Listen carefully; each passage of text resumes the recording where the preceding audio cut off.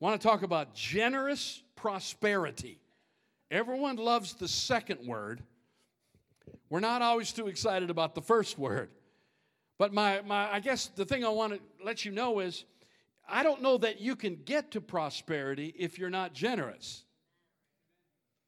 So we're going to look at that for a little bit. Don't get all uncomfortable. Like I said, once, maybe twice a year I'll preach on this. So just hang in there. We'll be okay.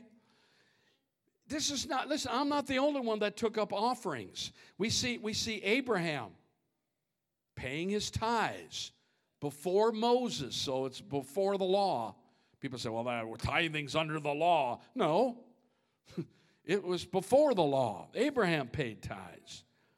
Moses took up an offering that was so huge that he had to stop them from giving. I want to live long enough to have that experience where I tell you, stop giving. We can't deal with it anymore. How many believe that's possible?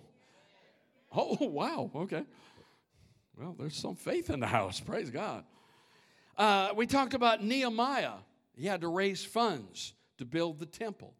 We go on, you know, and here's the thing. Jesus, when you talk about all the different subjects Jesus talked about, Jesus spent more time. There's more scriptures from, you know, the red letters in your Bible.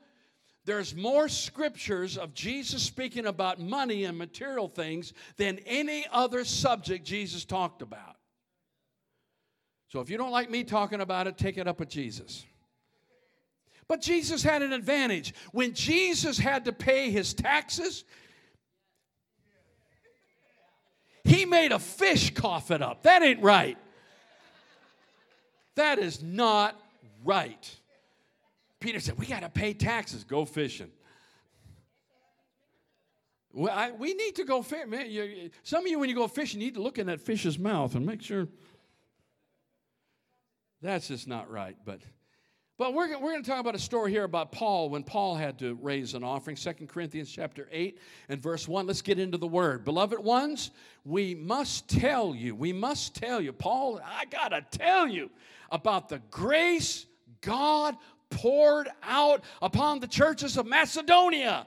How many want to hear about this great grace God poured out? For even during a season of severe difficulty and tremendous suffering, because they were under persecution, people were killing the Macedonians, and they were losing their jobs because they were Christians.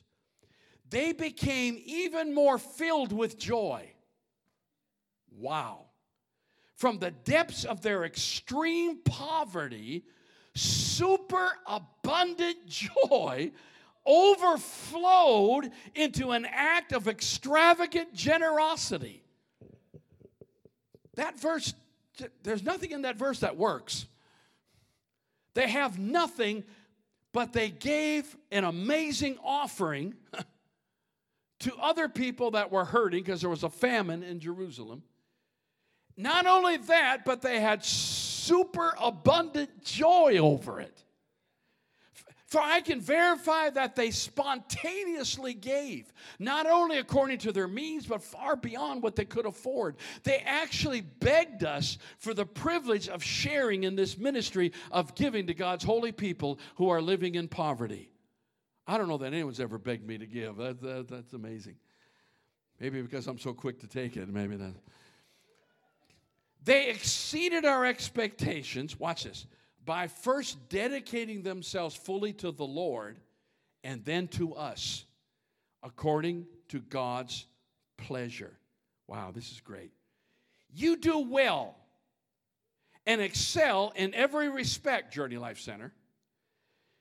You excel in unstoppable faith, in powerful preaching,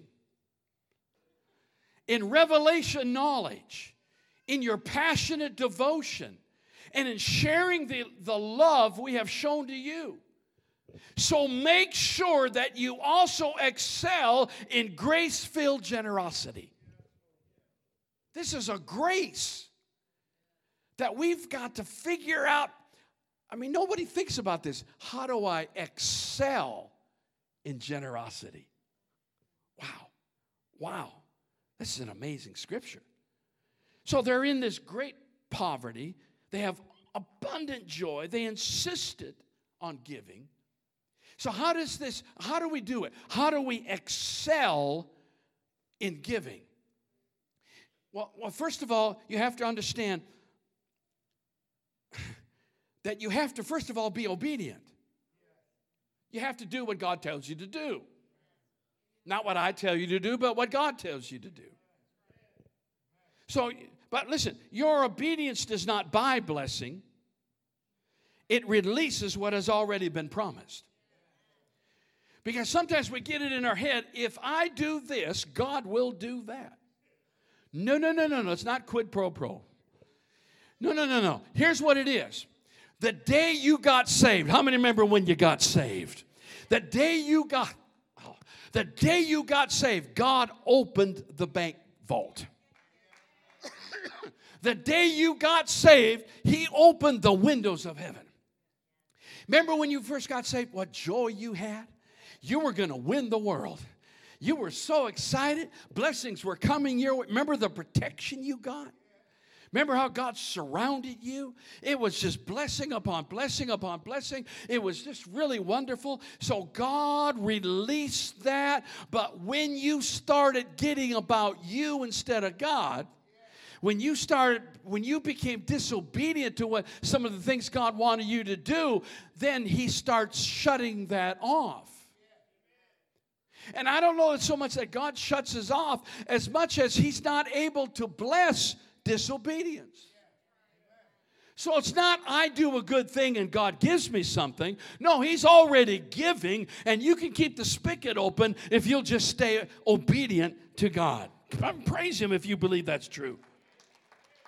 Joshua chapter 1, verse 8 and 9. This book of the law shall not depart from your mouth, the word of God, but you shall meditate in it day and night, that you may observe to do according to all that is written in it. For then, say then you will make your way and you will have good. If you keep the word. Verse 9, for have I not commanded you? Be strong and of courage. Do not be afraid, nor be dismayed, for the Lord your God is with you wherever you go. Deuteronomy chapter 29, verse 9. Therefore keep the words of this covenant, and that you may prosper in all that you do. See, I can get up here and talk about giving, but how about let the word just talk? Deuteronomy chapter 6. Last one, verse 10. So it shall be when the Lord your God brings you into the land which He swore to your fathers, to Abraham, Isaac, and Jacob, to give you large and beautiful cities which you did not build. Wow. And houses full of all good things. I'm going to give you a house fully furnished, which you did not fill, hewn out wells, which you did not dig, vineyards and olive trees, which you did not plant. When you have eaten and are full, hello, America, then beware lest you forget the Lord, who brought you out of the land of Egypt from the house of bondage. So when you get blessed, don't forget the Lord. So that's foundational. But I think the second most important thing is that if you're going to excel in the grace of giving, you need a plan to be generous. Generosity is not like, well, I got $3 in my pocket. I guess I can. It's not random giving. Generosity is planned. Generosity is thought out. Generosity is, this is what I want to do. This is what God's calling me to do. I like this in 2 Corinthians chapter 9 and verse 6. And here's Paul again. He said, here's my point. A stingy sower will reap a meager harvest. But the one who sows from a generous spirit will reap an abundant harvest. How many want an abundant harvest? So you got to sow it. Let giving flow from your heart, not from a sense of religious duty. Can I promise you something today? I'm doing everything in my ability not to make you feel guilty. I don't want you to give because you feel bad, because you'll get over it, for one thing. But I want you to give not because it's religious duty. Sometimes tithing's done like that. They put you on a guilt trip. No. You can't give out of religious duty. So let it flow. Say flow. Not from a sense of religious duty. Let it spring up freely from the joy of giving. All because God loves hilarious generosity. He loves hilarious generosity. Watch this. Yes, God is more than ready to overwhelm you with every form of grace so that you will have more than enough of everything. Every moment and in every way, He will make you overflow with abundance in every good thing you do. Wow. Put that on your refrigerator. Just as the scriptures say about the one who trusts in Him, because He has sown extravagantly and given to the poor. His kindness and generous deeds will never be forgotten. This generous God who supplies abundant, He supplies the seed. You already have it. Which becomes bread for our meals. Let me stop right there and just quickly say there's a difference between seed and bread. You need to know the difference. You eat your bread, you sow your seed. Some blessings God gives you are meant to be bread, eat and enjoy. But some of the things He gives you are meant to be seed. Put it in the ground, and it becomes bread. You got to know the difference. Sometimes God blesses you and you feel guilty. No. If God blesses you with something, just enjoy it. Just enjoy it. God bless you. Doesn't mean you have to give it away. If He tells you to, then it's seed. But if He doesn't, just enjoy it. God bless you. Don't let me make you feel guilty over it. All right? Difference between seed and bread.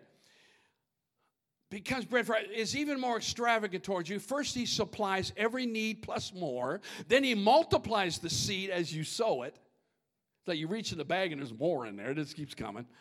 Then He multiplies the seed as you sow it so that the harvest of your generosity will grow. You will be abundantly enriched in every way as you give generously on every occasion. For when we take your gifts to those in need, it causes many to give thanks to God. Your giving increases thanksgiving. Verse 12. The priestly ministry you are providing through your offering. Did you know giving is a priestly ministry? Not only supplies what is lacking for God's people, it inspires an outpouring of praises and thanksgiving to God Himself. Amen.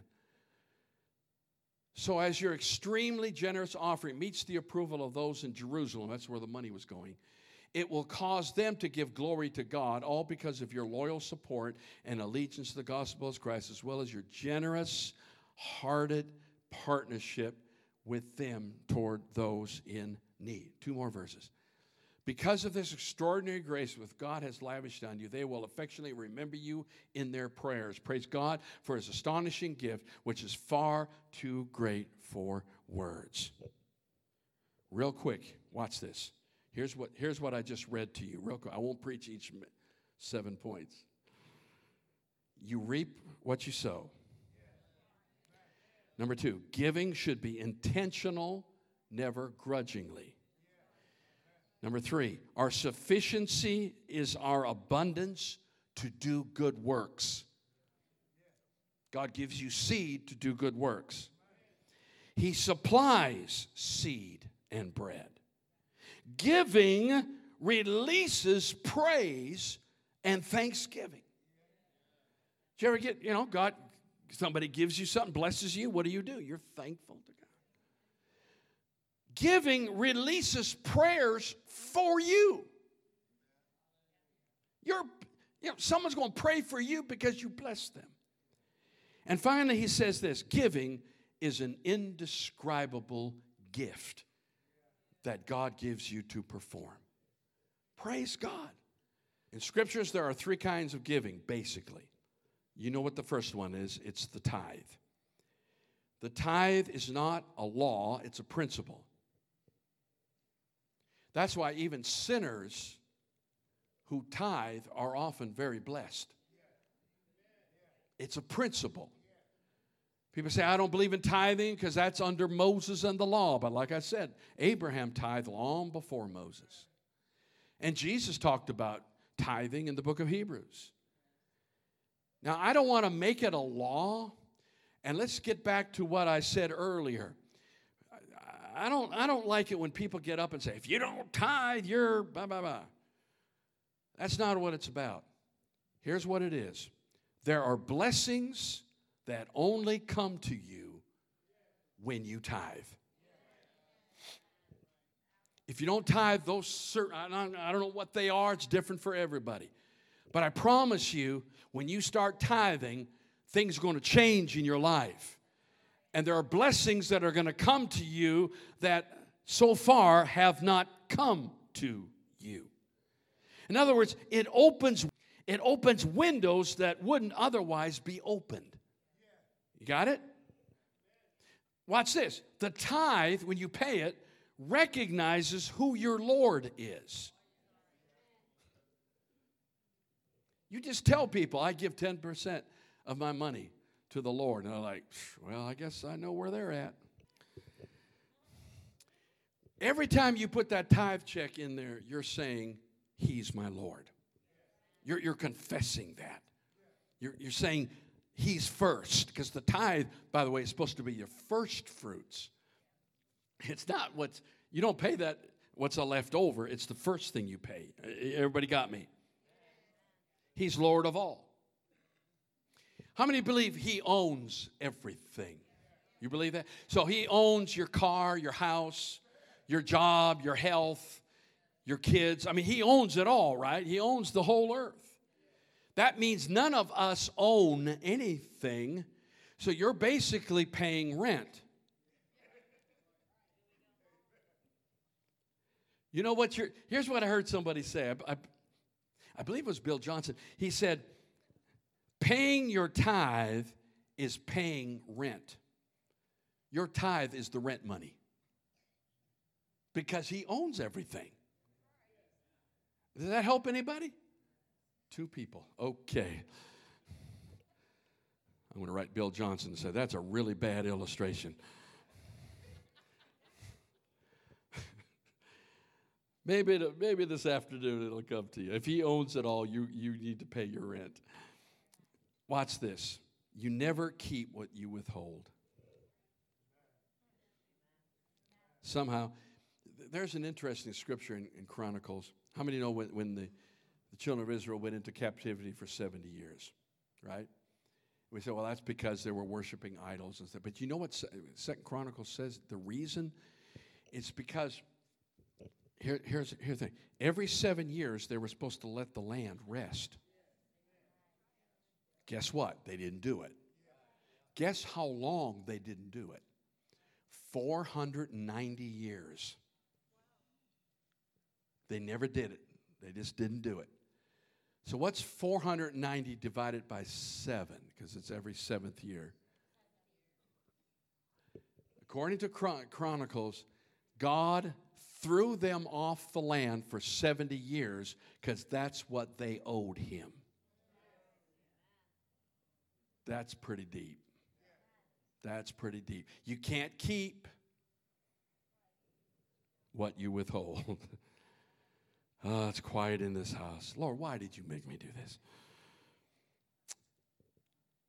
How about this? I just want to throw things out. There's so much we need to be saying, but the tithe is paid. The scriptures always talks about the tithe as something you pay. But let's get into the second one. Yeah, preacher, get off that thing. Offerings. Tithes are paid, but offerings are always given. Tithing opens the heavens, but offerings keep the fires burning. Ezekiel chapter 46, this is interesting. And we could quote hundreds of these. Let's go to this scripture, Ezekiel. It says, you shall, what? Daily make a burnt offering to the Lord. of a lamb of the first year without blemish. You shall prepare it every morning. You shall prepare a grain offering with it every morning, a sixth of an ephah and a third of oil to moisten the fine flour. Blah, blah, blah. This grain offering is a perpetual ordinance to be made regularly to the Lord. Thus they shall prepare the lamb, the grain offering, and the oil as a regular burnt offering every morning. So this is something, listen, it's very clear. You need to keep the fire burning. And the Holy Spirit just spoke to me and says, that's what offerings do. People would bring their lambs, they would bring their goats, they would bring their pigeons, they would bring them, and they would bring that, and that kept the fire burning. I think what keeps the fire burning is the offerings that we give. And of course, that's not just money either. It's anytime you give of yourself, that keeps the fire burning. It's when Mary broke the alabaster box. Listen, that was her retirement. They didn't have banks back then. They would save up precious metal, or more often than not, they would save precious herbs or spices or oils. And they would put that in a box that the only way to get into it after they would fill it up and they would seal it and they would just keep it, and that was their retirement. They would just keep that. And if they didn't need it for retirement, they used it for their burial. Because if you didn't have a lot of money, they just threw you out in the field, where a lot of people wound up. So if you could afford a funeral, you were pretty far up. That was her funeral money. But she gave it to Jesus for his. You don't think, and Jesus noticed it, and it lit a fire in Jesus. I tell you, offerings light fires. I'm including those pledges that you're giving as offerings that you give to the Lord. It lights fires. Wow. It honors Jesus. Notice that she wiped his feet with her hair. There's that towel ministry again. But now she's honoring the Lord. She didn't use a towel. She used her hair. That's her glory. She wiped his feet with her glory. Now that's deeper than you're letting on. Some of you need to let your hair down. And by the way, he's not just attracted to large amounts of money. When he sat in the temple, he watched what everybody gave. Now, I'm going to make you nervous because Jesus watches what you give. It's the Bible. He watched what they gave, and he noticed a widow woman came in, and she put in her last little mite. I'm sure the leadership didn't think a thing about it. Basically, it's putting a penny in there. All right, let's go nickel. That was all that was. Watch this. Jesus noticed her nickel. Because percentage-wise, it was huge. It was all she had. So it doesn't matter how much you give, it's how much you sacrifice. So here's the third one, and I'll quit. Alms. Giving to the needy. Giving to the needy is lending to the Lord. Proverbs 19 and verse 17. Mercy to the needy is a loan to God, and God pays back those loans in full. How many believe his interest rate is well above 1%?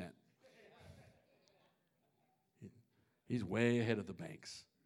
Isn't that neat? When you give to someone in need, that's a loan to God. You're going to get that back with interest. Wow. 1 Timothy chapter 6. Everybody okay? Those are the three basic kinds of giving. You tithe, you give offerings, you give to the poor.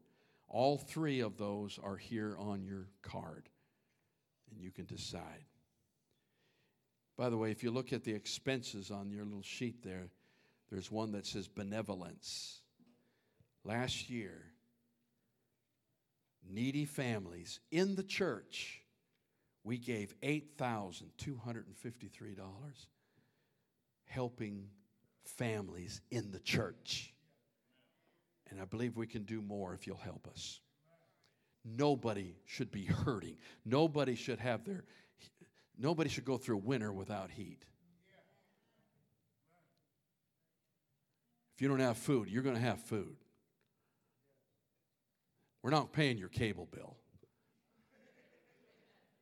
You could pay for HBO on your own money. But if you have a need, Jesus. 1 Timothy chapter 6. Tell those rich in this world. Now don't tune me out because you're not rich. Because everybody in America is way ahead of everybody else in the world. We're rich.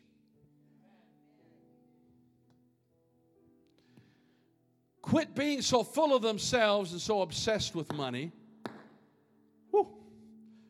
which is here today and gone tomorrow. I've often said you've never seen a hearse with a trailer behind it. But the other day on the internet, I actually saw a hearse with a trailer.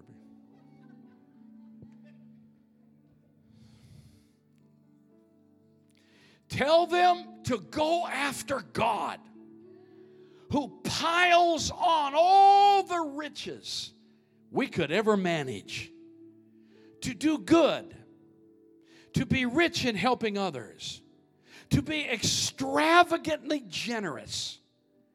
If they do that, they'll build a treasury that will last, gaining life that is truly life.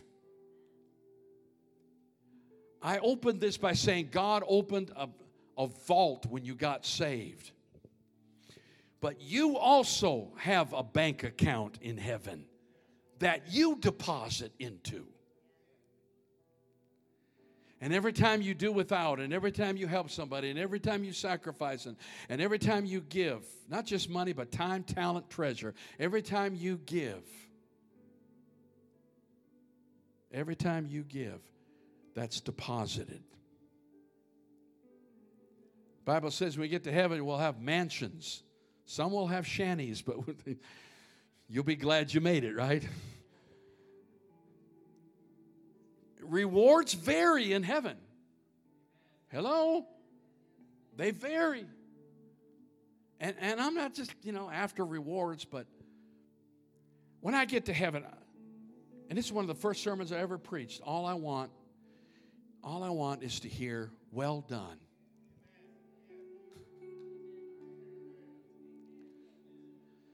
There's a whole lot of things he's not going to ask me. You understand, he really doesn't care how big the church is. He doesn't care what the tithes are. He doesn't even care if I make you happy. He's just going to ask me, have you been faithful? And that's all he's going to ask you. That's all he's going to ask you. Well done, thou good and faithful towel wiper. Faithful servant. And giving's a small part of that. Please understand. Small part of that. Wow.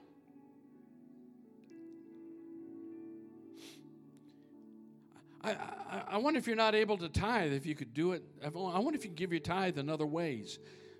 That thought just hit me. Maybe that can be pursued. I don't know. But I want to live under an open heaven. And I want to keep the fires burning. Listen, God's already given me the next series. And the title of it is Keeping It Lit. It might be 3, 5, it might be 10 weeks long. I don't know. One of the things I remember as a little Catholic boy, coming to church every day, except Saturday. Every day I had to go to church. But one of the things I'll never forget, because I was an altar boy and I had to work with this once in a while, they had that giant chain from the ceiling. And there's that candle in there. And inside that little vessel with the glass around it was a lit candle. And that thing burned 24 hours a day. When it got real low, they would light another one so that fire they would take the other one out. They knew something that maybe we Pentecostals aren't aware of, and that's the presence of God. We don't need a candle burning in here 24 hours a day. Someone will knock it over and burn the church down. Right? But aren't you glad for the presence? Oh, I'm so glad for the presence. And you can't pay enough for that, and you don't pay for that. But I'm just hungry for an open heaven under your home. I'm praying for an open heaven under our church. God, let there be an open heaven in our community. There's too many demons. There's too many things fighting and holding back this city. It's time for the release of the Holy Spirit. The release of the Holy Spirit. I want revival in our city and all the counties around us. God, send the fire. Send the fire.